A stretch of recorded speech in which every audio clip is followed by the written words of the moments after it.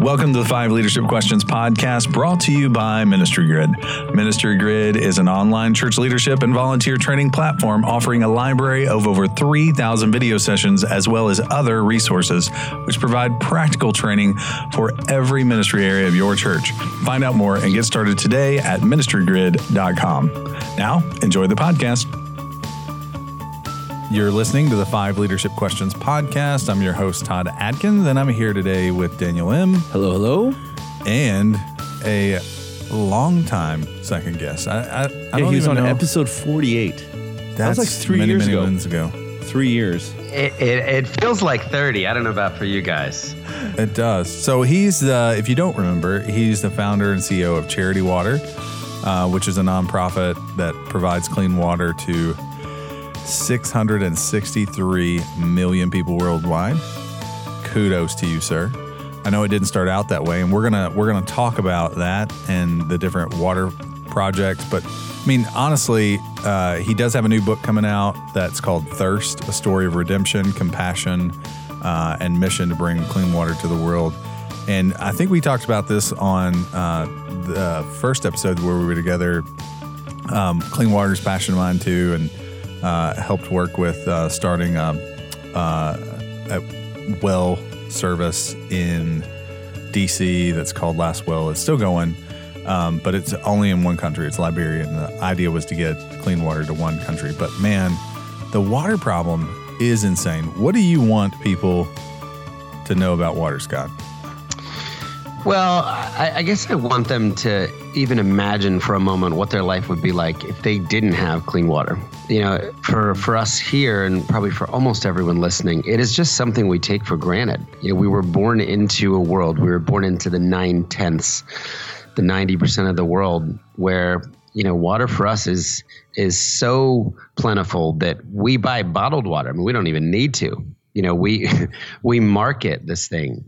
We take long showers. We have no idea what it would be like to drink from a brown viscous swamp or a pond, you know, filled with bilharzia and disease. We have no idea what it would be like to walk 5 hours in the hot sun carrying 40 pounds of dirty water.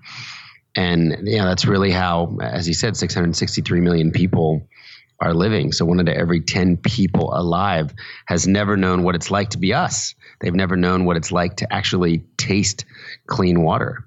Wow. And, you know, it's interesting now, 12 years into the issue. And, you know, I've gotten to travel to 69 countries, and I've been to Ethiopia 30 separate times since actually getting my start in Liberia.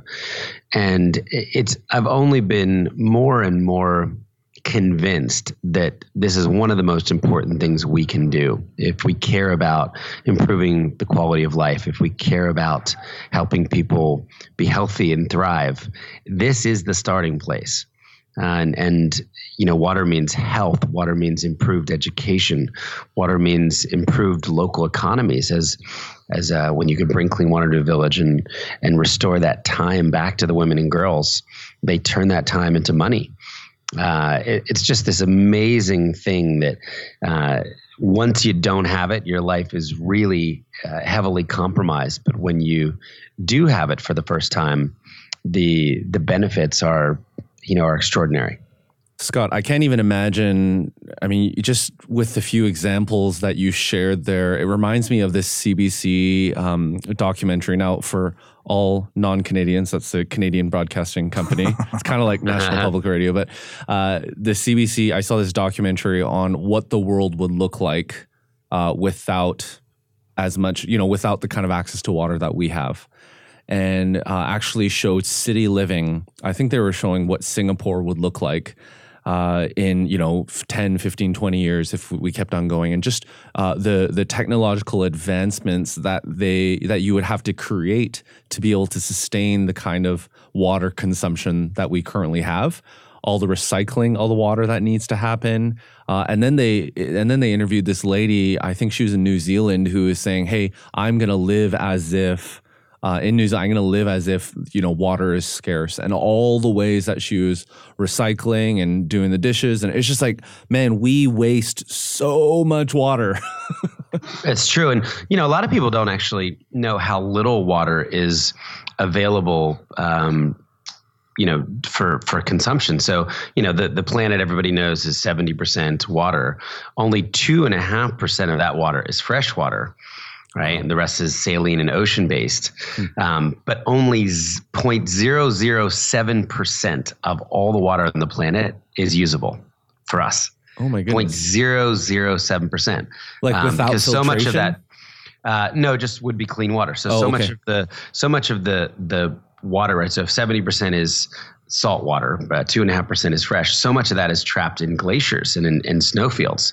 So there's just not that much water on the planet, and there's the same amount of water now as there was 100 years ago. So but our population has been growing. So I think the good news about the issue, probably the last time I was talking to you guys, it was probably 800 million people without clean water. And when I started, it was 1 billion people without clean water. So despite all that, we're actually making significant progress. The number has been almost halved in the last 13 years. Or so, even though population is growing. So there's been a greater awareness around water. There's been more money, more resources being allocated towards this important issue. But we're still 1/10 of the planet away from where we need to be. Yeah. 1 out of every 10 people. So it's been 3 years since you've been on. How has Charity Water grown? And what obstacles have you faced? What's interesting, when I would have come on 3 years ago, we would have just had our first down year, meaning our first bad year, our first year where we didn't grow. The first 8 years of the organization, if you drew the chart, it was just astonishing, hold on kind of lightning growth. We grew 400% in the first 3 years when charitable giving in America was actually net negative by 8%. So it just came out of the gates, went really hard and fast for 8 years. In our 8th year, we did $45 million. And then our 9th year, we shrunk. And part of that had to do with the markets. We had a couple huge donors not repeat at all, go from multi-million-dollar gifts to zero as their company laid off employees and as their stocks effectively tanked. But it felt terrible because we went from giving 1 million human beings clean water in our 8th year to 800,000 in our 9th year. And I'm going to kind of tell this story because there was a leadership lesson in this. And I almost quit. To be quite honest, I had this existential crisis. I thought it was all my fault. Our numbers are not revenue for shareholders. Our numbers are not bigger houses or bigger cars. Our numbers are human lives attached. So I actually felt like I let down 200,000 people because we hadn't been able to repeat or even repeat and grow the years prior success of 1 million people served. So I wound up saying, hey, maybe it's time to step aside. I've worked really hard for 9 years. Let's bring in a professional CEO to find the next growth curve for the organization. And this was in Q4. So I wind up calling all my 8 board members, and telling them that I want to start a CEO search. And then I tell my exec team, and in short, they said, stop whining and get back to work. It's Q4. We're certainly not going to let you start a distracting CEO search, during fundraising season. But why don't you take a month out? You're clearly burned out. Why don't you go think about it and, come back after taking January off and see how you feel. And actually went out to Redding, California. A friend had given us a beautiful house up on a cliff, effectively looking at Mount Shasta Lake, and I was looking to get refreshed and a time of rest and spiritually refreshed. Go to church a bunch. I had a bunch of friends out there at a church called Bethel, and it turns out that when we get there, California receives more rain in that month than it had in 30 years. So here I am at the top of this, at the cliff. I'm in a 10-bedroom house that a donor has generously given to myself, my wife, and our little guy. And we're in our own weather system. It starts hailing. the house starts leaking. I mean, we're taking buckets to catch the water. It was like a metaphor for my life. Wow. We couldn't even see the lake. I mean, we saw clouds every day. And a long story short, in that time, in that month, I just started thinking about the business and leadership and instead of whining or complaining about the down year, why not try and fix it? Why not pivot the organization? Why not reinvent or reimagine Charity Water? So I talked to my dad during that time, and he said, "Son, well, did you compromise your values in any way during your down year?" And I said, "No." And in fact, outside of revenue, outside of donations, it was actually the most successful year for a number of other things: sustainability of our projects, the transparency, our staff retention was the highest. It was a great year, except for money. And I wound up coming back, not quitting, and saying, okay, well, I certainly have to finish the 10th year, right? You can't quit in year 10. And let me see if I can solve this problem. And I got really excited about pivoting Charity Water's donation revenue model from the one-time fundraising campaigns that we had been known for, people donating their birthdays and running marathons or hiking up mountains that had raised over $50 million for clean water. But said, well, what if we could copy the Netflix model or the Spotify model? What if we could build an innovative subscription program for good?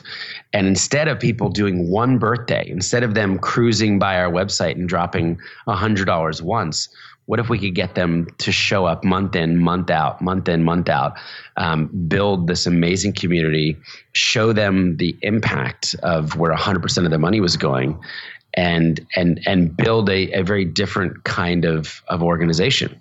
And that's what we did. So we came back and we built that. We launched it at the end of year 10. We called it Spring. And that led to 40% growth the next year. And so far this year, we're up 50% at the mid-year, and it's really, really been working. Man, so I have two questions, and then I'll throw it back to Todd. The second question, which we'll get to later, is about the donations and going to the recurring, because I know we have a lot of listeners who are either support raising themselves or they work in parachurch organizations. So I think your answer to that end would be very helpful. But before we get there, as you were going through this moment where you took a month off and you went to California and you were just having this moment of stepping away from everything after being full in. I mean, you started Charity Water. You were there. I mean, it was like your blood, sweat, and tears all the way through. I mean, what did you learn during that time that is going to help you the next time if you have another down year? Like, what are kind of those lessons that you were bringing forward? Well, not every business or organization goes up into the right forever. I mean, I think I was probably the last person to figure this out, because we'd only known growth. We'd only known, crazy year over year consistent growth. And I wound up, you've heard of crossing the chasms, or, Jim Collins has talked about this in some of his books. I mean, organizations hit points where what got you here will not get you there. Yeah. And for us, that was a decade. It was a perfect decade. The fundraising product that we had basically became so widely adopted by other organizations, it just became a commodity. And it was interesting. I knew the writing was on the wall when Heifer International, right? I mean, Heifer sell goat and sheep in gift catalogs to people. Heifer writes me asking me to donate my birthday to Heifer. I'm like, we were the first to do that. We invented that, 10 years ago. And, it's funny. I had pitched the idea to one of the Facebook founders of Facebook adopting birthdays at large and turning it into this powerful fundraising juggernaut. And I'd done it at a bar, and on the back of a napkin, I wrote out some of the language that Facebook should use. And he gave me a $50,000 donation for the idea. And it took Facebook about 10 years to act on that idea. And now it's a huge, huge thing. Oh yeah, they're doing it now. Platform. Yeah. Yeah, my birthday's coming up. I'm seeing that on my profile. I sold it for $50,000 a decade ago. That's amazing. So when it comes to, I mean, what would you say to individuals who are support raising or other parachurch organizations or nonprofits that rely on fundraising, what advice would you tell them about the whole recurring side of things? Well, first of all, I think I would just acknowledge that it's incredibly difficult. Fundraising is hard. It only gets harder. I mean, this year, we're going to raise 65, maybe $70 million. It is so much harder now than it ever was. So it's not something that necessarily, you're like, oh, well, I'm going to get through this hard point, but then fundraising is going to be really easy. I mean, it's still a challenge.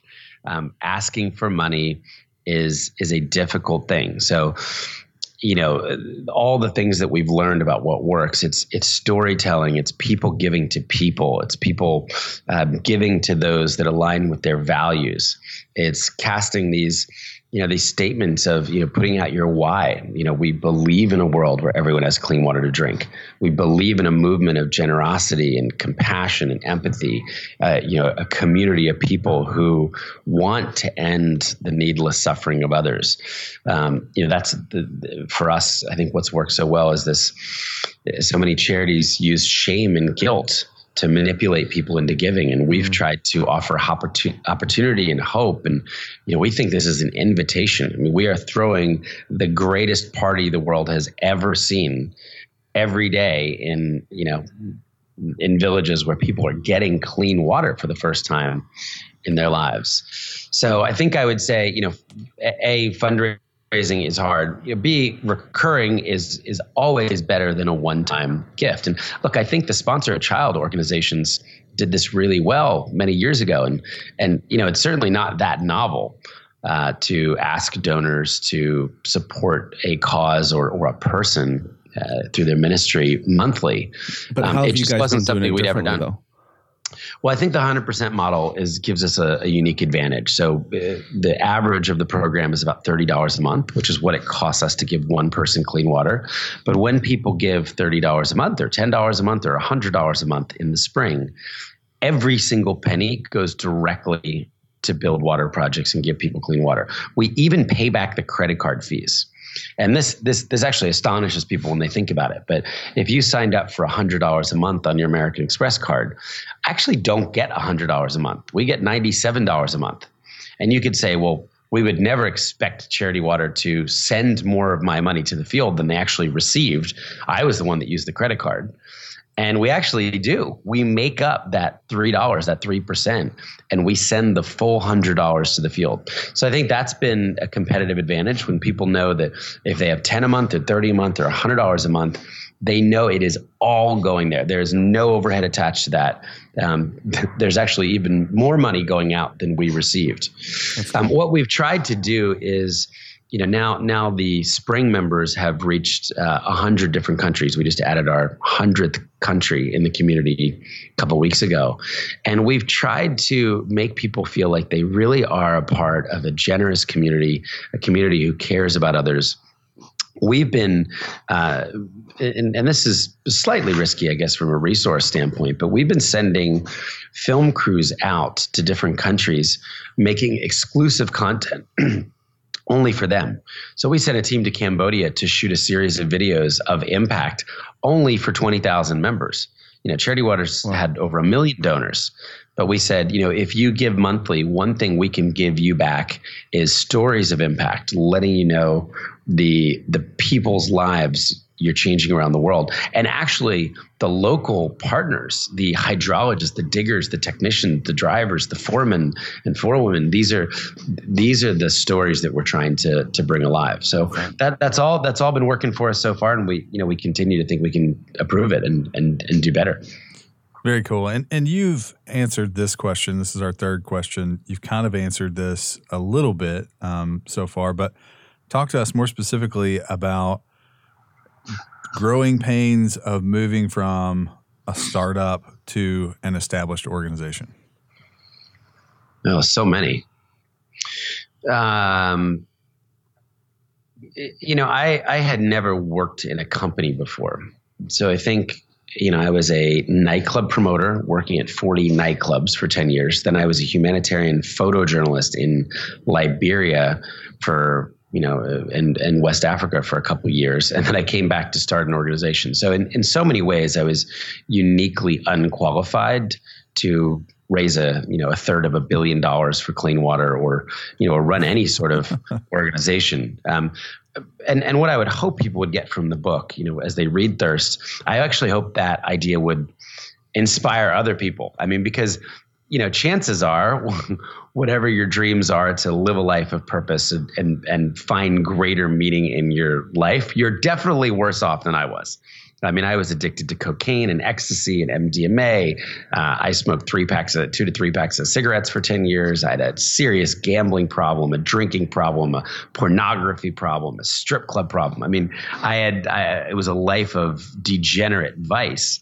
And, for those that don't know my story, I radically came back to a very lost Christian faith and a lost morality. I quit everything and asked myself what would the exact 180-degree opposite of my life look like, which led me to this life of service. But I do think you don't need to be qualified, and the growing pains. I mean, I remember bringing in executive coaches to help form our first executive team, and we were just a bunch of, I don't want to say kids, but we didn't know what it was like to be an executive, to lead that next level of then VPs and then directors. And, we learned all this as we went along. It was reading books. It was watching others. It was getting mentors and coaches and professional development. There were so many staff growing pains. I actually write a lot about we were on the brink of insolvency. There was, people know Charity Water from the 100% model, and they just take that for granted as if it's easy, but it's extraordinarily difficult. We have to raise all of our staff money, our office support, the flights that our team takes to fly around to 26 countries where our projects are and develop these programs and audit these programs. All of that's raised separately. And, I talk in the book about the times that we almost went bankrupt, and there's a moment where we were offered the chance, I suppose, to compromise our integrity and actually slightly betray that public promise to keep solvent, to keep the organization alive. And I made the decision that we would go bust before compromising a shred of our integrity. And we were going to dissolve Charity Water. This is 8 years ago. There was going to be no more Charity Water because we just couldn't pay for, our few staff at the time. And, I remember praying with very little faith, for any sort of, funding miracle. We were completely tapped out, but yet we had almost $1 million in the water bank account that we couldn't touch. It was so frustrating. Imagine not making payroll. Imagine not being able to pay your staff or your office rent, but yet having $1 million that you can't touch. Yeah. And at that moment, really on the brink, a complete stranger walked in the office, sat with me for 2 hours, learned about the organization, and then wired $1 million into the overhead account. We went from almost insolvent to 13 months of funding to see if we could actually figure out this business model and figure out how to sustain it. And today there are 130 families from all around the world that pay for the overhead, and that's given 1 million plus donors and supporters a way to give in the purest way, where 100% of their money goes. But it wasn't always easy, and there was a huge lawsuit that people don't know about that I talk about in the book, and we were actually sued by an entity that didn't want us to exist. I mean, there's guns and drugs and lawsuits, and there's some crazy stories that I've never really been able to tell before publicly that, in the form of a long narrative, I really wanted to put out there. So we're Ministry Grid, the 5 Leadership Questions podcast, Lifeway Leadership, newchurches.com. We're all one family, one brand, kind of all together. And as a part of the 5 Leadership Questions podcast, we we do a lot of leadership pipeline coaching. We do a lot of training and development with our conferences and all of that. And so we talk about leadership pipeline. We talk about raising up new leaders all the time with church leaders, with nonprofits. So we were just, as we were drawing up the questions, we were just fascinated to kind of want, actually, we just wanted to ask you, what does that look like in your organization? What does it look like for you to raise up new leaders? Do you guys have a leadership pipeline? And yeah, just what does that look like internally with your team and also externally? Yeah, it's fun. We just promoted something like 11 or 12 people in the organization at the mid-year, which is really exciting. So we are actively trying to develop leaders internally. We found that our best people often come from within the organization. I mean, we've had interns rise to directors here, with extraordinary amounts of responsibility. So we're trying to send people to conferences. We're trying to get them coaching. Seth Godin was just generous enough to donate some of his MBA slots, and we've been putting a bunch of people through that, and it's a lot of work. Yeah. It's 2 full jobs. So we are looking for ways to do that, and I'm pretty lucky to have an amazing exec team here. Our COO has been with the organization for 7.5 years. Our chief water officer is more than half a decade. Our CFO, our head of product. We have some really great leaders who, many of them have been homegrown here at Charity Water, but came from accomplished organizations and accomplished careers.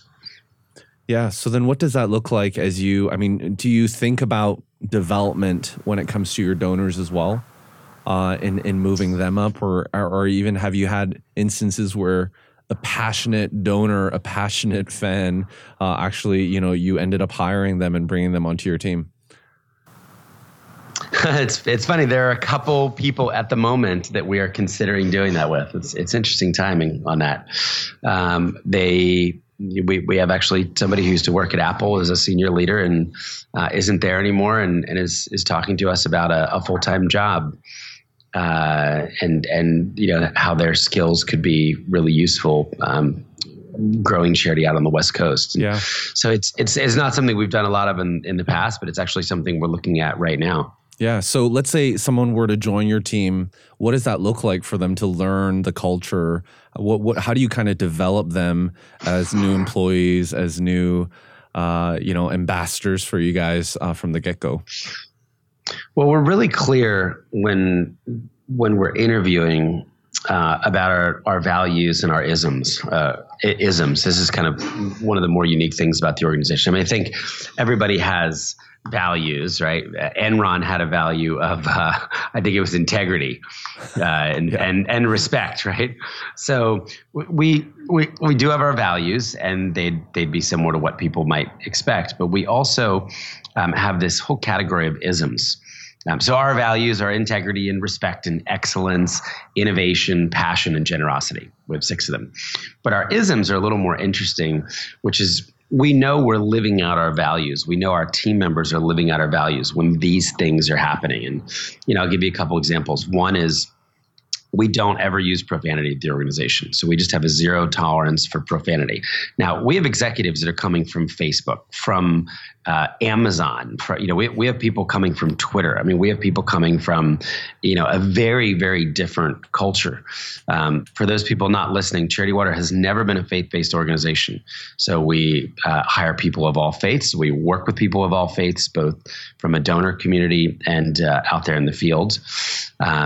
This was certainly birthed out of my personal faith, my personal Christian faith, which started the organization. But it's a very, very big tent that involves, people of myriad faith and none. So we really think that ties back to respect. When we say we don't want anyone using profanity at the organization, it's not because I want to feel like this overbearing parent. I just don't want to ever give anyone an excuse to say no. Right? We have tons and tons of kids that tour the office with their parents. We have elementary schools walking through our headquarters. I don't want them to hear the F-bomb. I don't want them to have any reason to be turned off to our organization or our culture. We have another one that is, there's a no white lies policy. We always tell the truth. And, somebody here would be fired if, it was a receptionist that said that the employee wasn't in that day if they were sitting next to them or if they were in.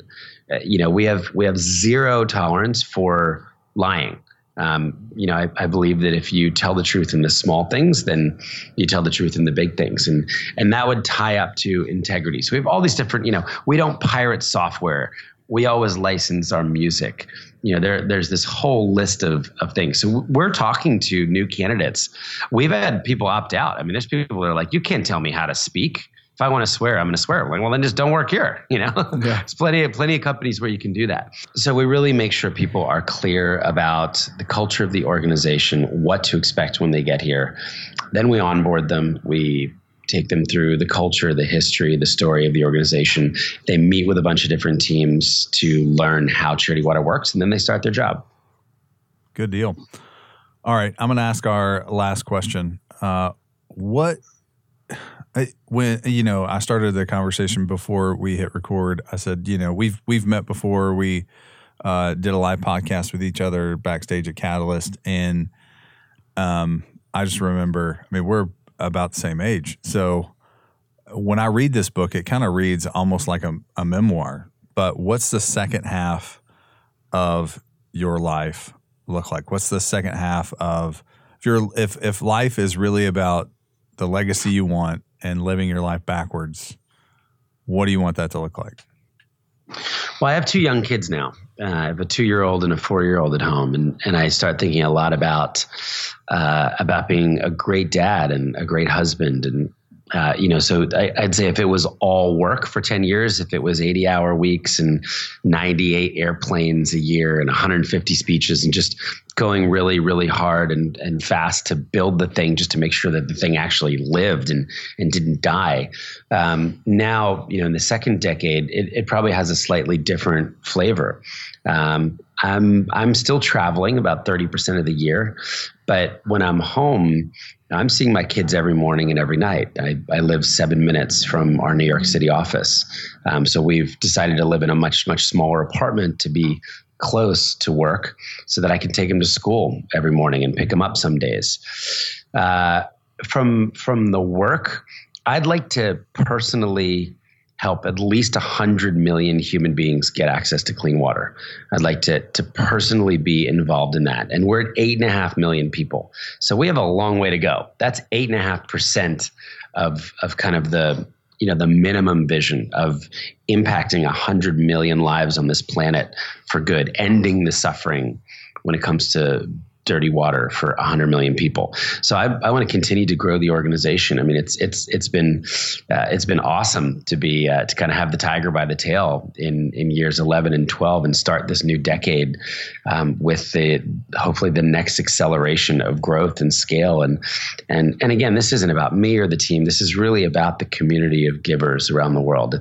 It's about the Charity Water supporters who have rejected the apathy that would be so easy to embrace when it comes to a paralyzing global issue like the global water crisis. But yet 1 million people plus have showed up. They've donated a birthday. They're showing up every month in the spring. Some of them have sponsored a water project or given $100 or volunteered their time. And then you look back and you say, wow, we've raised $320-some million. We've helped 8.5 million people. We're now helping over 3,500 people every single day get clean water for the first time in their lives. It's we'll do 1.5 million people this year alone for the first time in their lives. So I get really excited by that. That's the KPI. How do we get to 2 million people served a year, and then 3 million people served, and 4 million people?